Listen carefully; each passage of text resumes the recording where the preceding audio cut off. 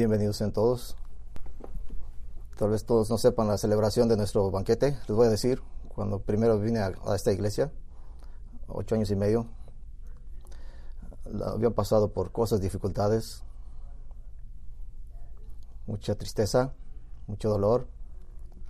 Una de las cosas que dijimos, que al siguiente año, por fe, vamos a hacer un banquete para darle a Dios por todo lo que va a hacer por nosotros. Así es que cada año nuestra tradición es poner en una lista todo por lo que agradecemos. Nuestra celebración no es solo para juntarnos, no es una excusa, es más adorar a Dios. Es que predicamos la palabra, alabamos, comemos, tenemos compañerismo. Es nuestro acto de venir al Señor diciéndole gracias por todo lo que ha hecho por nosotros. Y darle gracias por todo lo que ha hecho el año pasado es muy importante. Así es que es nuevo. Si piensan que es algunas cosas proliferadas, esta es la vida de nuestra congregación. Y sí, vamos a amontonarnos aquí como cigarros, pero va a estar todo bien. Es que vamos a tener mesas y arreglarlo todo bien. Solo quiero darles ese historial y decirles a todos que pueden venir. Vamos a Timoteo 1. Hoy veremos específicamente el versículo 11. Continuaremos con la mirada de las mujeres con carácter divino en la iglesia. Así predico sobre la confianza de Dios en medio del dolor. Incluso los incrédulos en algún nivel pueden ver la lógica en eso. Si predico sobre dar generosamente, incluso los incrédulos en algún nivel han visto el valor de lo que llamarían donaciones caritativas. Si predico sobre las glorias de Jesucristo, incluso algunos incrédulos al menos pensarán en algunos momentos, eso es bueno, piensen mucho en Jesús. Si predico sobre honestidad, en integridad en el lugar de trabajo o en sus tratos comerciales, incluso los perdidos a menudo dirían que están de acuerdo con esto, ya que tienen cierto nivel de integridad, simplemente basado en haber sido creados a la imagen de Dios. Tienen una conciencia de algunos, todavía tratan de escuchar, aunque no les hace ningún bien en lo que respecta a la salvación en Cristo. O si predico sobre amar a los menos amables o mostrar misericordia a los que necesitan la gracia. Incluso el mundo puede elogiarnos por esto. Pero hoy no se puede evitar que la palabra de Dios le dará al mundo y a sus sistemas defectuosos falsos un golpe en el ojo. Porque hoy estamos predicando versículo 11. La mujer aprenda en silencio con toda sujeción. Eso es un versículo que se predica cuando estás dejando el trabajo de pastor. Es que los incrédulos del mundo no pueden relacionarse con este nivel. Para ellos este tipo de charla es escandalosa. Es correcta con abuso y opresión y parece que hace violencia contra las mujeres. Todo lo cual por supuesto prohíben en las Escrituras. Pero debido a los incrédulos no han sido cambiados por el poder del Evangelio de Cristo, no pueden ver la lógica, el gozo, el contentamiento, el regalo que este versículo en particular es para la iglesia. No pueden ver lo empacado, lo relleno que está este único versículo. Están algunas de las principales claves para una vida contenta como mujer cristiana. Una vida de paz, alegría, enfoque y simplicidad. Así es que hoy me gustaría referirme al aprendizaje de Dios en las mujeres con carácter de Cristo. Simplemente les daré 4 puntos esenciales de este versículo sobre el aprendizaje de Dios. 5 esencias de este versículo sobre aprender de Dios. La primera esencia, el aprendizaje es directiva, es una directiva. A menudo llegamos a los calificadores quizás demasiado rápido porque son las partes emocionalmente cargadas de este versículo, pero comenzamos con la estructura básica de la oración. Pero debemos quedarnos con la básica estructura y empieza con que una mujer aprenda. Dejar que una mujer aprenda. Así es que esta advertencia no está dirigida a las esposas simplemente, aunque están incluidas. Está dirigido a las mujeres en general. ¿Cómo sabemos esto? Porque Pablo está dirigiendo específicamente a la iglesia, una comunidad de creyentes en oposición a la unidad familiar en particular. Pero esta frase de apertura es el núcleo de la oración. El resto de la oración se compone de modificadores. Este es el centro, es el imperativo, el mandato bíblico. Que las mujeres de la iglesia deben ser aprendices. ¿Y qué es precisamente lo que se les ordena aprender? Bueno, Pablo le dijo a Timoteo que en 2 Timoteo 4:2 que predique la palabra. Así es que lógicamente la palabra se debe predicar y enseñar. Y las mujeres de la iglesia deben aprender las escrituras y aplicadas. Por cierto, así es que los hombres no son los más listos. Un momento. Eso tal vez aplica para mí. Siga pensando. Claro que lo aplica para los hombres también. Pero si esa es la prioridad, si en la reunión de los santos para adorar, Pablo da este llamado importante, así es que se deduce a que él está llamando a las mujeres a una vista superior de las Escrituras. Una visión superior de las Escrituras. Tener en cuenta que el propósito de reunirse es aprender.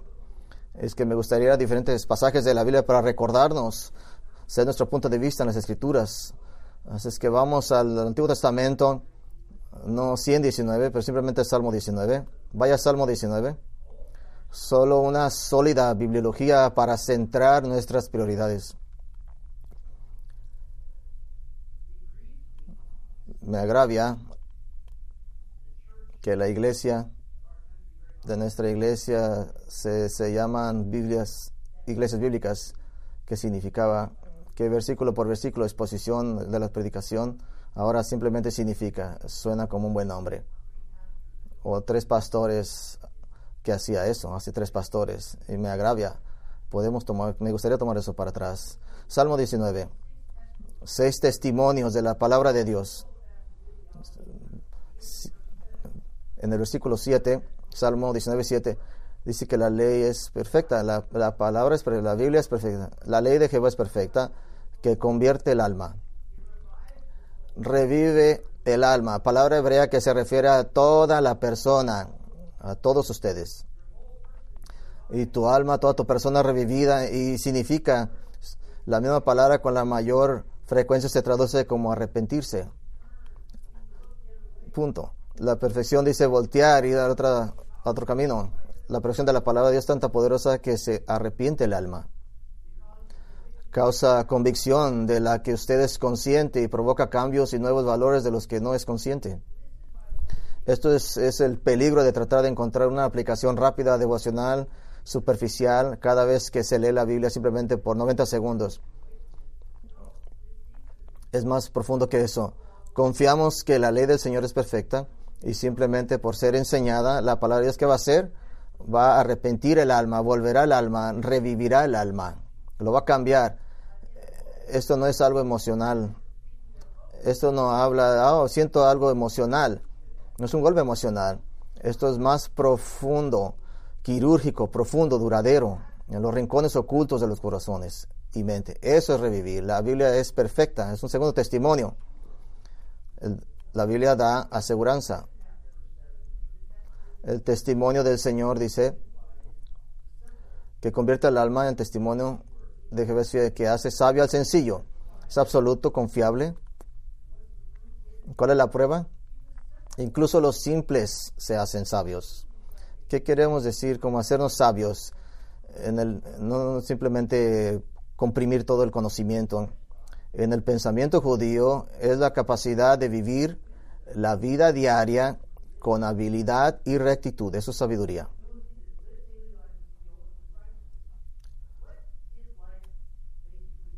¿De qué está la vida hecha? De una serie de decisiones. Malas decisiones o buenas decisiones, lo que es científicamente increíble, y comenzar a convertirlas en sabiduría y discernimiento. Así es que algunas personas piensan que pueden hacer malas decisiones y que pueda tener problemas. La sabiduría evita todos esos problemas, todos esos golpes en la vida. ¿Y qué dice? Que aún el simple, alguien que no ocupa ser científico, así es que no te saca grandes calificaciones, a través de la palabra puede aún vivir una vida sabia. Puedo acordarme de compartir la Biblia con alguien tan inteligente, y empezó a leer la Biblia y dijo, Simplemente amo el libro de los Salmos. ¿Y por qué ama el libro de los Salmos? Oh, porque me dice cómo vivir. Así es que al sencillo lo hace sabio. Es una tercera testimonio de que la Biblia es correcta. Es correcta. Los preceptos del Señor son rectos, te alegran el corazón. Así es que endereza el camino. Esto lo hemos leído en Salmo 119, 9:5, lo hemos leído anteriormente. Luz a mi camino es tu palabra. Solo se escuchan tu palabra y guardan. El punto no es hacer que se engañe uno o que te haga más sabio. El punto es darte luz. Ya puedo ver eso. Te hace más sabio. Jesús dijo en Lucas 19, bendecidos aquellos que guardan su palabra.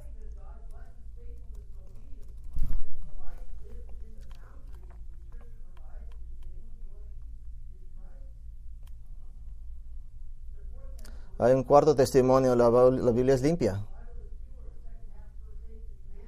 El comando del Señor,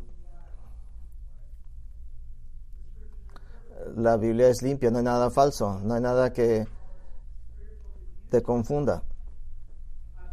Estoy esperando. Me gustaría predicar del libro de los Salmos.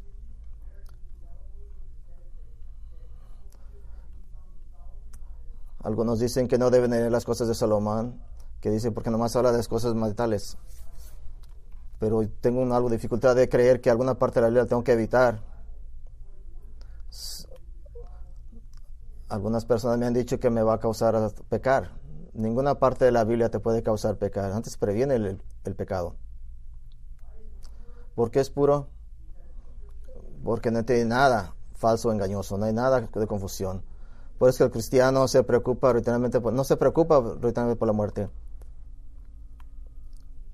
Puede confiar al más grande de los problemas de la vida del Señor y sonríe ante la futura esperanza de gloria, como Proverbios. El cristiano que conoce su Biblia puede con facilidad contestar las más grandes preguntas de la vida. La palabra es pura. Hay un testimonio, la Biblia es limpia. Versículo 9 de Salmo 19, el temor de Jehová es limpio, que permanece para siempre. Los juicios de Jehová son verdad. Es intocable lo más, descubre y expone el mal, pero en sí mismo no está sin mancha. La Biblia es llamada el temor a Jehová. Pero ¿qué significa que es limpia? Es intocable por el mal. Descubre y expone el mal, pero en sí mismo no está sin mancha. Nunca está desactualizado, nunca necesita ser renovado o retrabajado. No necesito hacer la Biblia relevante a mí. Es relevante, no necesita mi ayuda. Es sin tiempo, es completa y perfectamente santa y sin contaminación. Es limpia. Uno más testimonia, es verdadera la Biblia. La Biblia es verdadera.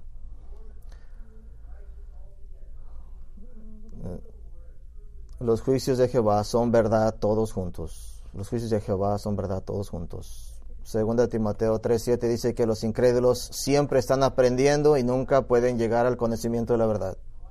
¿Por qué es esto? Bueno, Pablo dice en 1 Corintios 2:14, la persona natural, la que no se salva, no acepta las cosas que son del Espíritu de Dios porque son locura y no pueden entenderlas porque se disciernen espiritualmente. Pero para el cristiano, la persona con el Espíritu Santo morando en él, el Espíritu da testimonio a nuestras almas de que lo que estamos leyendo es verdadero. Es encantador, es la mente misma de Dios. Hay una área muy grande de apologética, la defensa del cristiano, que habla de defender la Biblia. ¿Puedo decir esto? Sé de lo que quieren decir, pero la Biblia no necesita que nosotros la defendamos. Les voy a decir por qué. Porque cada persona en la historia que siempre ha leído la Biblia y ha sido salva, sabe que es verdad. No necesito ninguna algo de fuera o lógica que me llegue a decir que la verdad, que la Biblia es la verdad. El espíritu de la verdad dentro de mí me testifica que es verdad. y el testimonio de tantos millones de personas de hace 3.500 años podrían decir lo mismo. El siguiente versículo de 1 Corintios 2 dice que nosotros tenemos la mente de Cristo. ¿Por qué? Muy simple, porque tenemos en nuestras manos la palabra de Cristo que nos enseñó el Espíritu de Cristo. Tenemos la mente de Cristo. Ahora, en caso de ese sí que palabras más importantes, esos 6 testimonios presentan un caso claro de la inerrancia de las Escrituras, la infalibilidad de las Escrituras, la inspiración de las Escrituras y claro, la autoridad de las Escrituras.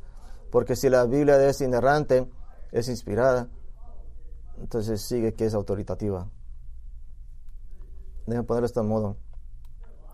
Hay muchos libros que pueden cambiar tu pensamiento. Solo la Biblia puede cambiar tu naturaleza. Solamente la Biblia puede cambiar quién eres tú. El único libro que puede transformarte completamente desde adentro y tener una salpicadura y ondulación en cada parte de tu vida. Y lo que amo es que en algunos lugares ni siquiera te das cuenta. Como predicador he sido llamado a aplicar la vida en la vida. Así que cuando a veces viene y me dice alguien, esa parte no escuché, esto es lo que verdaderamente me impactó. ¿Por qué? Porque el Espíritu de Dios toma la palabra, así es que hasta un lado dice el Espíritu, y Él es el que está en control. Y cambia a la persona, te puede cambiar en maneras que nunca te podías haber imaginado. Así es que ahora tiene mucho sentido de que Pablo dé el imperativo, la orden, dejen que una mujer aprenda. Es una directiva, es un mandamiento, es una segunda esencia. Puede volver a 1 Timoteo, solamente vamos a hablar algunas palabras. La segunda esencia es el aprendizaje, es un comportamiento, es una directiva, es un comportamiento. No solo una mujer debe aprender en silencio. A veces se traduce como en silencio, pero se trata más de la actitud del corazón. Esto es una advertencia para literalmente no hablar en la iglesia. No puede significar literalmente no decir nada, pero tiene una connotación más amplia de la actitud del corazón, de tranquilidad, estar quieto, estar en reposo. Y en una actitud de recibir, tiene una connotación del corazón. Estar tranquilo, estar en reposo, de una actitud de recibir, estar enfocado en nada más que la audiencia, estar escuchando. De poner de esta manera, es una mentalidad receptiva, tranquila, de venir a aprender. No vengo sin defensa, sin espiritual desafiante, con humildad, esperando que Dios hable a mi mente y corazón. Escuchen, mujeres, piensen en todas las agendas secundarias que pueden tener al asistir en la congregación reunida. Y muchas, si no todas, son buenas, sirviendo en varias capacidades, tocando, y damos gracias por eso, tocando la base y comunicándose unos con otros. Lo espiritual lo eleva. Recibe simplemente estar con el pueblo de Dios. Todas esas cosas son buenas. Pero esta tranquilidad o silencio habla volúmenes de lo que es más importante de nuestro reunirnos, congregarnos. Lo que es más importante. Lo más importante es aprender. ¿Cómo puede alguien aprender? Solamente en silencio. Esto sabe que no estamos discutiéndolo. Cuando empieza una discusión, se cesa el aprender. El silencio es el prerequisito para aprender. Y eso significa que su enfoque primario, su causa, su determinación, en reunirse el cuerpo debe resolverse, aprender a crecer. Esto significa ser edificado por las verdades que ha escuchado antes. ¿Qué cristiano se cansa de la cruz? ¿Qué creyente bostecea ante la idea del regreso de Cristo? ¿Qué seguidor de Cristo realmente ha dominado sus mandamientos y no tiene necesidad de ser recordado constantemente? No. El silencio o la actitud, que es una actitud del corazón que te prepara para aprender, es absolutamente esencial para aprender y crecer en el Señor. Ahora, obviamente, eso también se aplica a los hombres, ya que cuando es el momento de escuchar, te da tiempo de pensar y luchar con la verdad, para dejar que se hunda y se convierta en parte de ti. Esto es muy importante, porque si está de acuerdo con cada cosa que sale en mi boca, no creo que está pensando, o yo no te estoy dando exactamente en el punto que estás, porque a veces bromeamos que tomamos la ofrenda antes del sermón porque si esperamos a que dé hasta el final, a lo mejor no da, porque es importante. Porque escuchar la palabra de Dios, hay una lucha interna. Así es que si me habla de mis ídolos, tal vez no me guste. Así que predicar no se trata de simplemente recibir contenido que mastica intelectualmente más tarde. Francamente, en nuestra cultura ocupada eso no sucede tanto como debería. O podíamos, como las familias puritanas, regresar a la casa de la iglesia, discutían el sermón y la aplicaban en sus vidas. En nuestra cultura ya estamos en el teléfono antes de salir al parqueadero. No, predicar también se trata de algo que sucede en ese momento. El Espíritu de Dios obrando en tu mente y en tu corazón. Y esto es particularmente cierto cuando estás escuchando la palabra predicada en vivo y en persona debido a la responsabilidad que implica. Así que estoy mirando en la cámara, solamente puedo apretar el botón y ya me fui. Pero aquí puedo mirarte a los ojos y te puedo ver cuando te pares. Y puedo ver cuando haces tus ojos para atrás.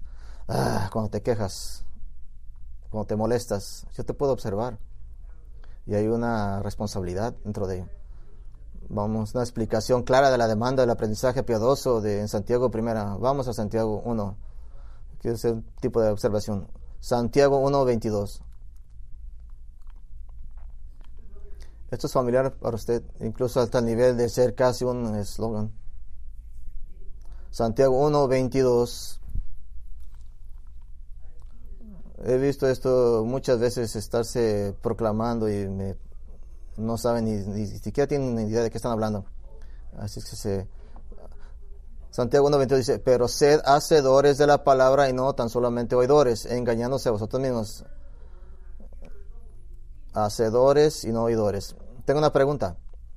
¿Por qué dice Santiago que seamos hacedores de la palabra y no solo oidores?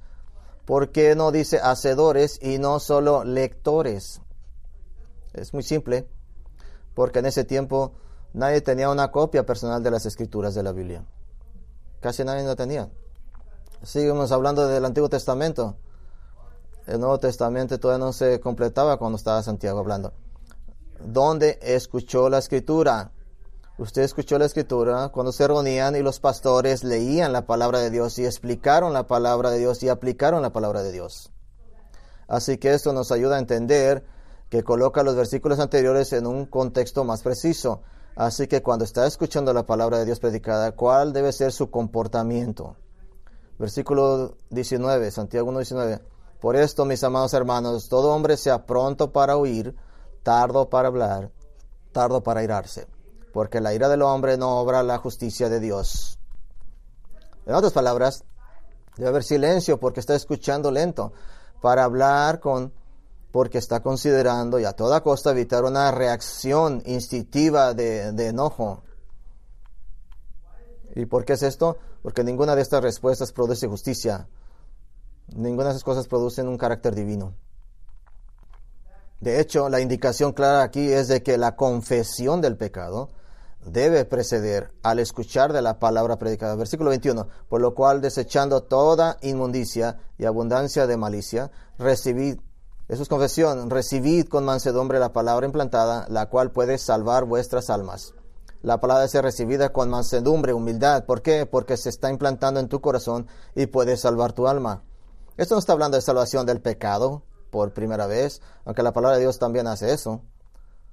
Está hablando de salvar tu vida entera, de hacer que tu vida valga la pena imitar. Y como va leyendo el resto de Santiago, de eso se trata, eso de vivir en sabiduría. Eso es el aprender, el propósito. Nunca me se va a olvidar. Escuché una lección de uno de los hombres más brillantes que siempre estuve siendo educado. Varios lenguajes hablaba. Un hombre brillante. Siempre sabía que era un líder de una iglesia. Con un pastor que tenía menos educación que él y menos cerebro que él. Pero recuerdo escuchar a este maestro decir, estoy tan agradecido por mi pastor que todo lo que he aprendido cada semana, estar sentado bajo su autoridad. Eso me hizo pensar. Eso era el propósito de aprendizaje. Es un aprendizaje piadoso, una directiva. Aquí una tercera esencia. La tercera esencia es una devoción. Es una devoción.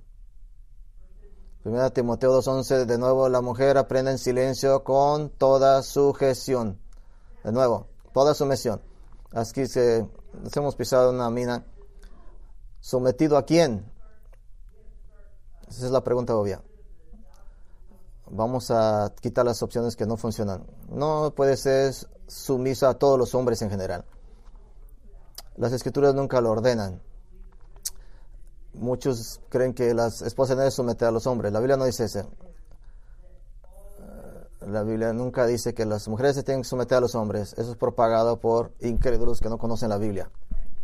Eso no puede ser. Está hablando sobre sumisión a esposos. Podría ser. Hay una referencia grande. En versículo ley dice, si hay algo, porque Dios no es un Dios de confusión, sino paz. Como todas las iglesias de los santos, las mujeres deben guardar silencio en las iglesias. Bueno, 1 Timoteo dice es algo cultural. Para Éfeso, Pablo dice, como en todas las iglesias. Así es que vamos a quitar ese argumento, pero podemos continuar. Todas las iglesias deben permanecer en silencio, porque no están permitidas hablar, pero están en sumisión, como la ley lo dice. Aquí está. Si algo que deseen aprender, que pregunten a sus maridos en casa, porque es vergonzoso que una mujer hable en la iglesia. En otras palabras, era vergonzoso que una mujer dejara escapar preguntas antes de hablar en privado con su esposo, lo que es excelente para los esposos. Porque si tu esposa te hace una pregunta para lo que no sabe la respuesta, ¿cuál es tu trabajo? Busca la respuesta. Está bien saber decir, no sé, pero también déjala busco. Es buen ejercicio para ti. Pero aquí en 1 Timoteo 2, la principal preocupación no es la relación matrimonial. Así es que está hablando esto de sumisión tal vez.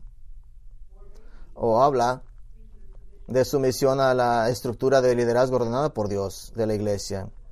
Probablemente más cerca, nos estamos acercando. Después de todo, el contexto es la reunión de la iglesia local, que siempre está indisolublemente conectada con sus líderes. Una reunión de cristianos sin liderazgo calificado y reconocido no es verdaderamente una iglesia en el sentido más estricto. Es un montón de cristianos que se juntan para comer, pero ni siquiera esa es realmente la idea principal aquí. Nuestra mejor apuesta y la aplicación obvia más cercana, sin embargo, es que esta es una actitud de sumisión, escuche bien, al acto de aprender a sí mismo. Eso es a lo que usted está haciendo sumisión, el acto de aprender con toda sumisión, que sí, estoy aquí para ser enseñado, para crecer, para cambiar, sí, para ser desafiado e incluso reprendido para mi bien, exhortando por mi propio bien, por la madurez y semejanza a Cristo que está formándose en mí. Pagamos miles de dólares a cirujanos para cortarnos, introducirnos metales en nuestro cuerpo y les damos gracias. Tengo una cicatriz que tiene 19 pulgadas. Gracias, doctor, por esa cicatriz. ¿No es lo de predicar lo mismo? Pones el dinero de tu ofrenda después de que se te habla claramente, aunque se te hayan pisado los pies, te haya molestado sobre tu pecado, y nos hace más como Cristo. Estoy aquí para ver Colosenses 1:28 resuelto en mi mente y corazón de todos. Así es que a Él proclamamos, advirtiendo a todos y enseñando a todos con toda sabiduría, para que podamos presentar a todos maduros en Cristo. Así es que podemos decir, a mí me gusta ir a una iglesia donde ¿qué tal de esto? A mí me advierten. Eso es un acto de amor. Si no se está reunido con la iglesia para aprender, entonces sus motivos para estar con la iglesia son sospechosos. Tenemos muchas partes maravillosas de la adoración, sí, incluyendo el compañerismo. Pero si el aprendizaje no está en la cima de esta prioridad, entonces la base se desmorona y se deshace. Usted podría decir, debería mucho aplicarse a hombres y a mujeres en el marco de la instrucción. Y sí es cierto, si lo hace, cuando la instrucción de Dios está sucediendo, nadie puede gritar, ahora espérame un minuto. No hacemos eso. pero en el contexto aquí es específico para mujeres, por lo que nos ayuda a comprender que la actitud de silencio y sumisión está unida en la cadera con el versículo 12. Lea el versículo 12. Porque no permito a la mujer enseñar ni ejercer dominio sobre el hombre, sino estar en silencio. Eso nos ayuda a entender que la actitud de silencio y sumisión es opuesto a tratar de usurpar o controlar o liderar hombres. Eso vamos a lidiar la siguiente semana con eso.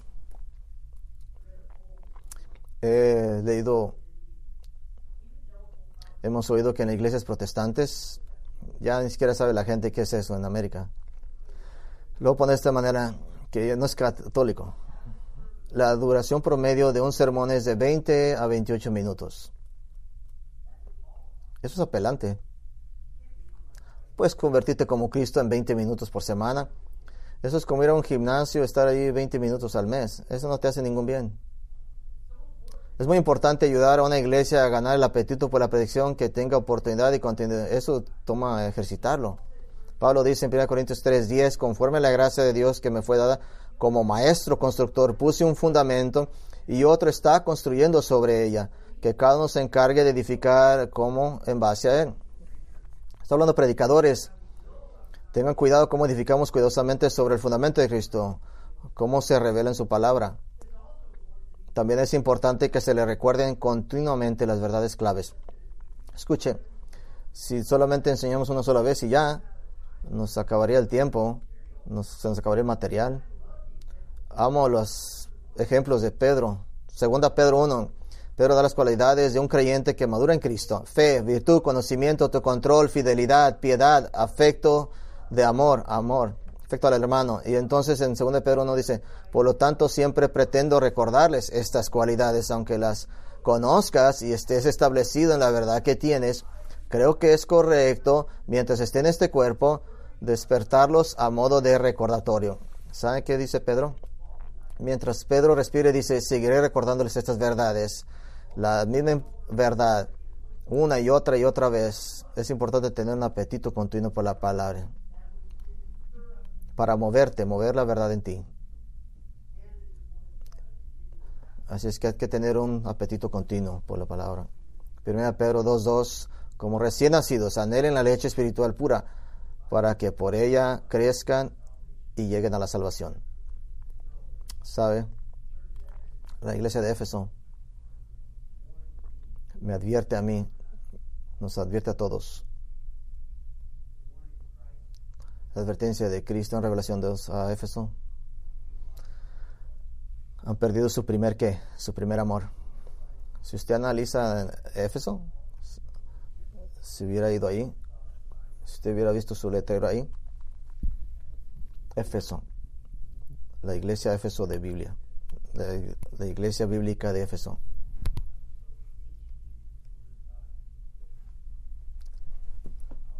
Mucha gente para de ser hambrienta por la palabra.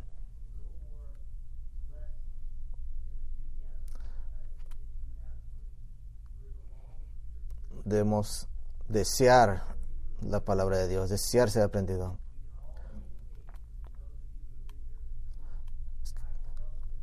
Puedo ver la diferencia en muchos que perseveran.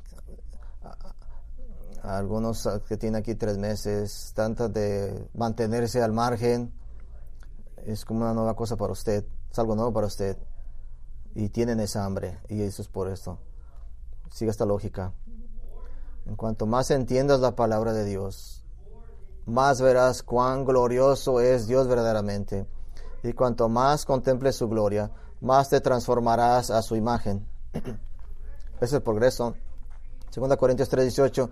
Y a todos nosotros, mirando a cara descubierta la gloria del Señor, somos transformados en la misma imagen de un grado de gloria a otro. ¿Y cómo pasa esto? Porque esto a través de la palabra de Dios, aprendiendo, conociéndolo.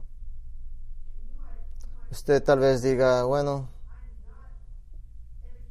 no soy alguien extraordinario, tal vez no sea igual de inteligente que los demás, y me gustaría hacer algo grande para Dios. Eso no soy yo. ¿Te puedo decir esto? Para exhortarte, apenas aprendiendo de Él y conociéndolo mejor, con el silencio en tu corazón, siendo instruido semana tras semana, eso es un acto de devoción.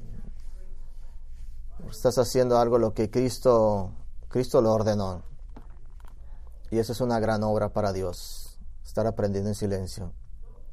No se preocupe tratando de utilizar todo lo que está aprendiendo. El Señor va a poner esas oportunidades en tu vida, ¿no? Eso seguro. Este aprendizaje tranquilo es muy agradable para Él. Es una devoción.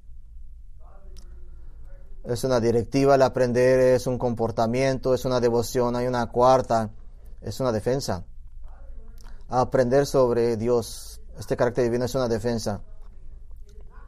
No es posible no aprender. Usted aprenderá algo. En lo que gaste su tiempo y energía será lo que te enseñe. Eso es lo que te va a enseñar. Tienes maestros alrededor de ti y usted toma quién va a escuchar, qué maestro va a escuchar. Así es que la intencionalidad de aprender la palabra de Dios actúa como una defensa contra otro tipo de aprendizaje. Vamos a 1 Timoteo 5. Te voy a dar un ejemplo. Pablo acaba de instar a que la iglesia local no vea a una viuda más joven como alguien que debería estar tratando de dedicarse únicamente al servicio de la iglesia. Que un compromiso hecho apresuradamente podría llevar al arrepentimiento cuando desea alterar ese compromiso. Puede decir que no voy a casarme. Una persona joven, una viuda joven, no debe estar diciendo que no se puede volver a casar. Y de otra razón. Algo de que las mujeres más jóvenes deben tener cuidado. 1 Timoteo 5:13. Y aparte de eso, aprenden a ser ociosas, andando de casa en casa, y no solamente ociosas, sino también chismosas y entremetidas, hablando lo que no deberían. Ahora, ¿qué están aprendiendo? Están aprendiendo a ser idólatras. Ser holgazanes significa buenos para nada, inútil. Están llenando el tiempo sin sentido. Aprenden a ser chismosas. Esa palabra griega es muy interesante, traducida en sustantivo con chismes, pero en griego es un adjetivo. Aprenden a ser chismosas. Chismeando.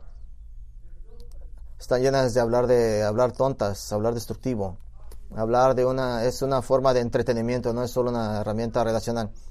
Y están aprendiendo a ser ocupados. Ocupado significa demasiado inquisitivo. Significa entrometido, diríamos, meter la nariz en los asuntos de todos. Algo así. Vi tu coche que no estaba en el camino de entrada cuando pasé hoy por casualidad. ¿A dónde fuiste? ¿Viste a alguien? ¿Estás bien? ¿Qué está pasando? Hay algo que deberías saber. Sueles salir a esta hora. Normalmente te veo en Walmart, pero no estás ahí. ¿Estás boicoteando a Walmart? ¿Por qué no fuiste acá? ¿A dónde fuiste? Tu respuesta debe ser: fui a donde no te interesa. No es tu negocio. Usted dirá: bueno, es gracioso. Eso pasa aquí en la iglesia también, en esta congregación. Cada uno de nosotros, 160 horas a la semana. No desgaste su tiempo en cosas sin sentido. ¿Cómo pelea en contra de eso? Escuche la palabra de Dios, lo que Él habla. En vez de esto, esa es la mujer que está enamorada de escuchar, sí mismo hablar, de escuchar de Dios. En lugar de esto, ocúpese de aprendizaje de la palabra de Dios. Aprenda a Cristo, a no ser ociosos, a no ser chismosos, a ocuparse en el aprendizaje divino de una defensa. El aprendizaje es una defensa. Vamos a una quinta. Es un deber también. Esa es la quinta esencia, es un deber. La iglesia de Jesucristo necesita mujeres con actitud divina para servir como ejemplos y como maestras para las próximas generaciones entre sí. Este es el patrón completo presentado en Tito 2 que predicamos hace un par de semanas en nuestro almuerzo de mujeres creciendo en gracia, que la mujer de Dios tiene como objetivo instruir a la próxima generación, y esto incluye, por cierto, tener como objetivo vivir una vida que valga la pena imitar. Esa es la forma más fácil de enseñar. La manera más fácil de enseñar es hacer lo que hizo Pablo, diciéndoles a las distintas iglesias que lo imiten. 1 Corintios 11:1, ser imitadores de mí como yo lo soy de Cristo. Filipenses 3:17 dice: hermanos, únanse a imitarme. La doctora Dorothy Parton, una de las escritoras más importantes en el campo de la feminidad cristiana, escribe: el deseo de conocimiento se establece dentro de los límites que hará que la mujer, el aprendizaje de una mujer y el desarrollo de ese aprendizaje sea más significativo para ello, más edificante en el reino y sobre todo más glorificador de Dios en el esquema general del plan del Padre.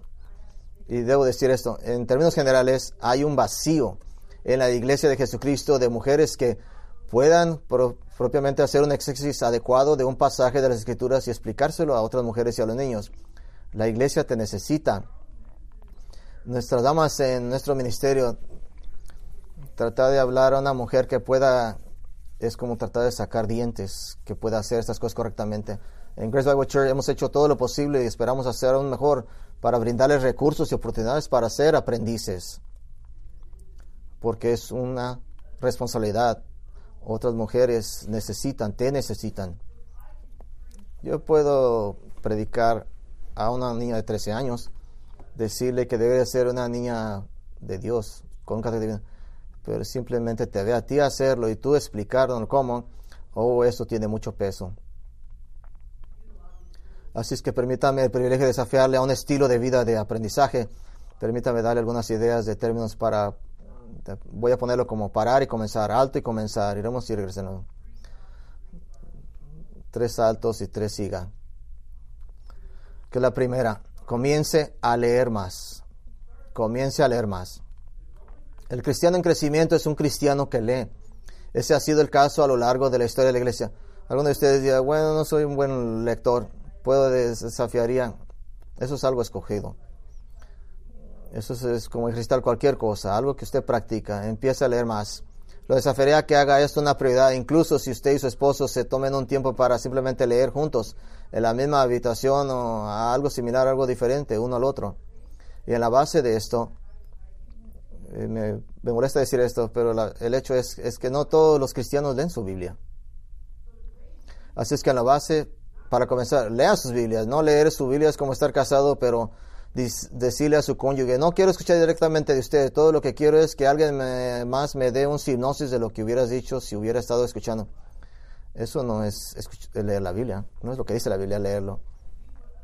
Y además de su Biblia, lea lo que otros enseñan de la Biblia. Por eso tenemos la librería Graceland. Y sabemos que podemos acceder a Amazon, pero la librería es un recordatorio visible, inmediatamente accesible para leer. Segundo, deje de simplemente leer puramente devocionalmente. Deje de estar leyendo devocionales. Deje de leer esas cosas. Primero, deje de leer la Biblia de manera puramente devocional, es decir, leer porciones pequeñas para tratar de obtener algo de sentimiento, un riego instantáneo de emoción o alguna lágrima en los ojos. Ahora, la palabra de Dios ciertamente hará eso. Te va a dar aliento, pero el punto de vista devocional de las Escrituras tiene a ignorar toda la palabra de Dios y gravitar hacia los pasajes favoritos. Nunca decimos con un ojo con una lágrima en el ojo, simplemente necesito leer emocionalmente. Leer que la Biblia dice que debes de traer ropa interior cuando vas a la iglesia. Necesitamos toda la palabra de Dios. Romanos 12:2 dice, no os conforméis a este mundo, sino sed transformados por la renovación de su mente. Eso significa que no lea simplemente devocionalmente, buscar algo pequeño para como un chat, un acelere.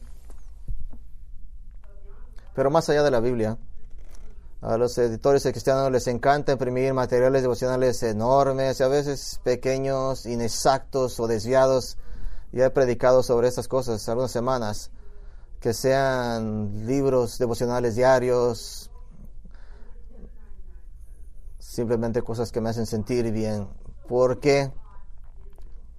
¿Por qué son tan famosos? Porque las mujeres son sus mejores clientes y compran por toneladas.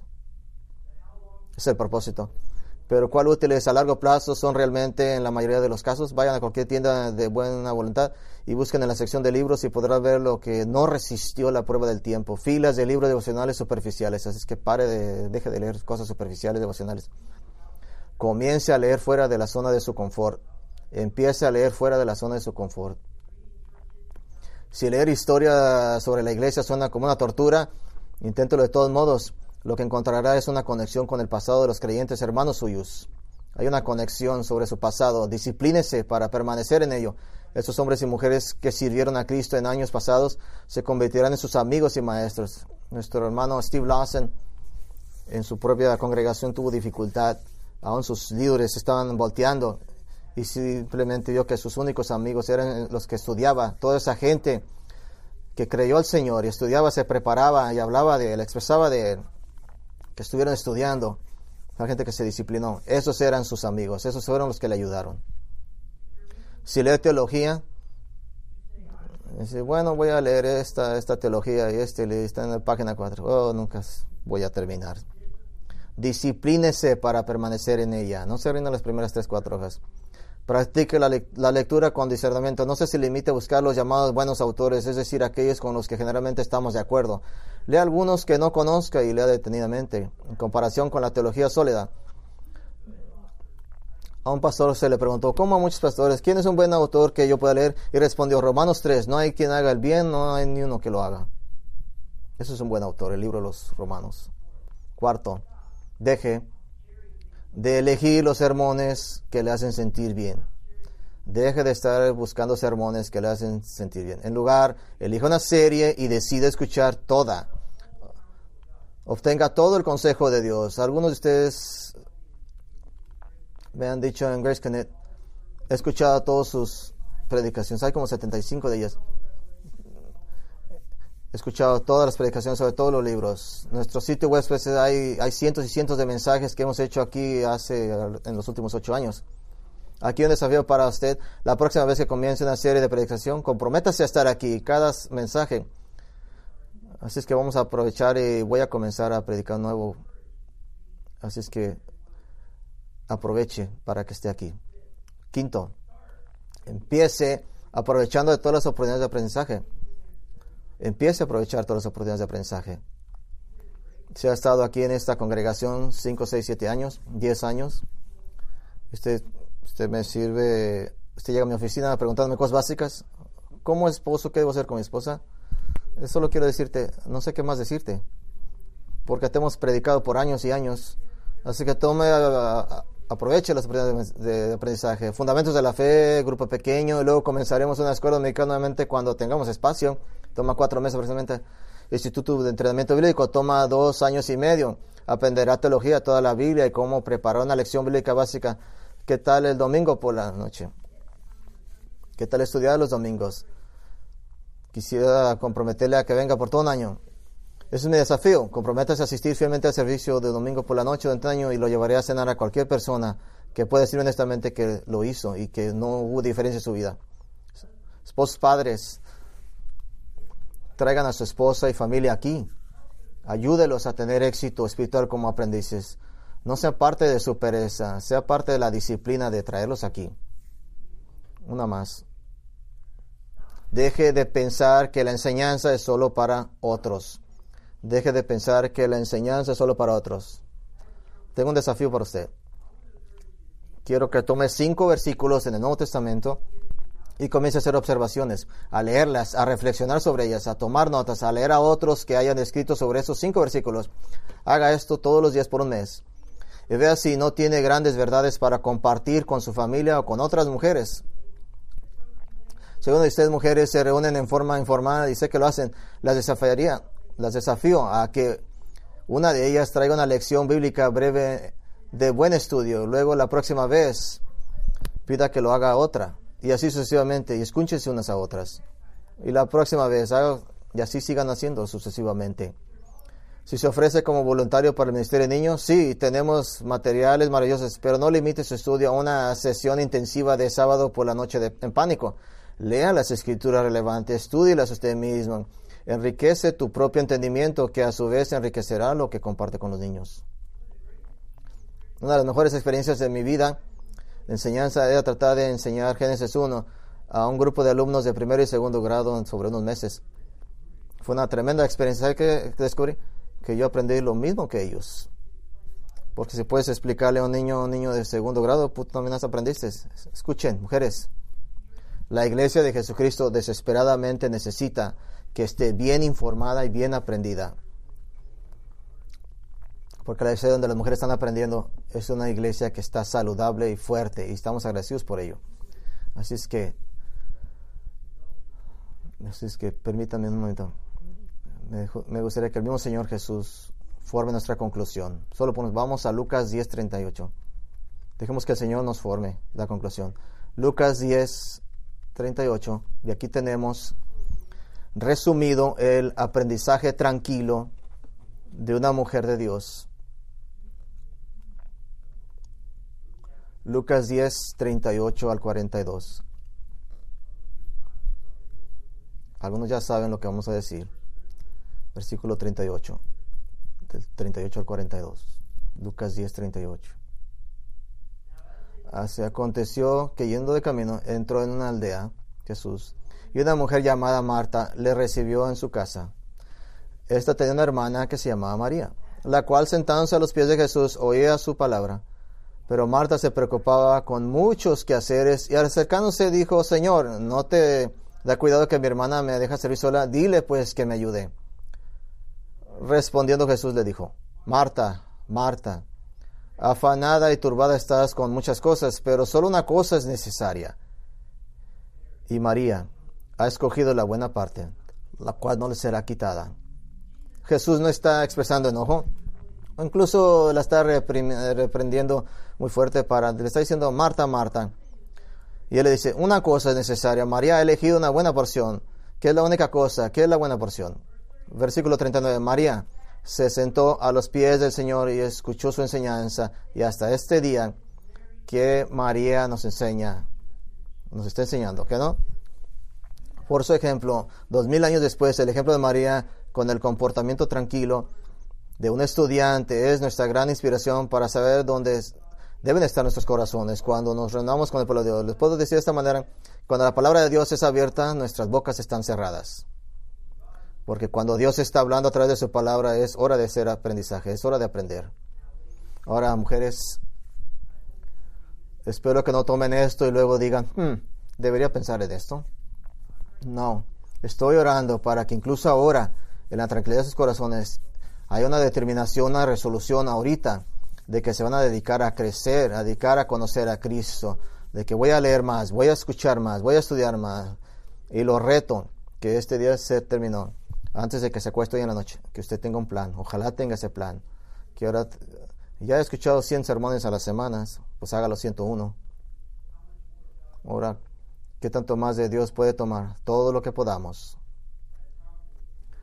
Tengo confianza de que mujeres que tomarán esto en serio, de que continuarán creciendo en el conocimiento de Cristo. Pero tengo otro grupo de mujeres aquí a hablarles. Permítame. Ustedes que disfrutan de la socialización de esta iglesia, ustedes que disfrutan sintiendo el amor de otras mujeres en la congregación, que se sienten un sentido de pertenencia, incluso sienten que Dios está más cerca de ustedes porque has estado aquí o en otra iglesia, que tiene ese sentido de que está más cerca de usted. Pero que no se confunda, no confunda sus buenos sentimientos de estar en Cristo con ser un creyente nacido de nuevo en el Señor. No puede facilitar su camino hacia el reino de Dios más que lo puede facilitar su camino en un buceo. Alguien que va a bucear en el mar debe de saltar.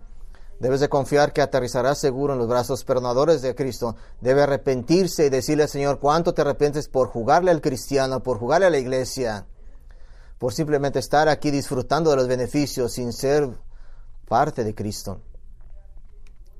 ¿Sabe que el Señor dice que si sin arrepentirte simplemente disfrutas de aquello, ya no hay más arrepentimiento para el pecado, no hay más remisión para el pecado? Así es que un día el Señor dice: suficiente. Pero si usted se arrepiente, ¿sabe cómo sabe que está en Cristo? ¿Sabe cómo sabe que se convirtió en realidad? Porque ahora, como dicen, anhelará aprender. Será como un recién nacido singularmente enfocado en la leche que tanto necesita. No podrás tener suficiente. Estarás aquí el domingo por la mañana, domingo por la tarde. Me preguntarás cuándo comenzamos un servicio en los miércoles. Usted leerá su Biblia en trozos grandes y dejará un trazo de fuego en su corazón, mientras la palabra quema su alma. Y usted también será una persona gloriosa, callada, aprendiendo. ¿Sabe que amo de ser alguien que aprende, que estudia? Segundo Pedro nos dice, Salmo 16 dice, que a la derecha del Padre Dios están los placeres por siempre. ¿Qué significa? Significa que usted continuará aprendiendo de Dios por toda la eternidad. ¿Y porque Él es eterno? Así es que nunca va a ser progreso. Nunca crea que ya aprendió suficiente. Es que vamos a comenzar una vez, ¿no? Vamos a orar. Padre, oramos ahora por nuestras preciosas mujeres de nuestra congregación, sino por todos oramos. Ser discípulos, gente que aprende, gente que estudia. Hay demasiada riqueza en tu palabra. Hay tantas distracciones en esta vida, tantas razones, excusas que podemos encontrar para simple no estar con la gente de Dios. Es decir, necesito relajarme, o necesito prepararme para la semana, o necesito hacer esto, necesito hacer otro. Excusas. Entendemos a veces cosas de enfermedad, debilitan el cuerpo, pero eso nos causa agravio. Pero Señor, necesitamos tu palabra, ocupamos cada oportunidad, necesitamos escuchar el Evangelio semana tras semana. Necesitamos escuchar su nombre de Jesús. Necesitamos saber que el Espíritu Santo está trabajando a través de su palabra semana tras semana, estar unos con otros. Necesitamos tener la contabilidad, la responsabilidad de juntarnos, oír las páginas de nuestras Biblias, voltearse semana tras semana. Necesitamos la palabra de Dios, que sea lámpara a nuestros pies, camino en el cual debemos caminar, porque solo la palabra nos va a iluminar hacia el camino, hacia el cielo. Que seamos gente que quiere aprender, personas con carácter divino, en humildad, sumisos, para todo, para la gloria de Cristo, nuestro Salvador, en el cual oramos y damos gracias. Amén.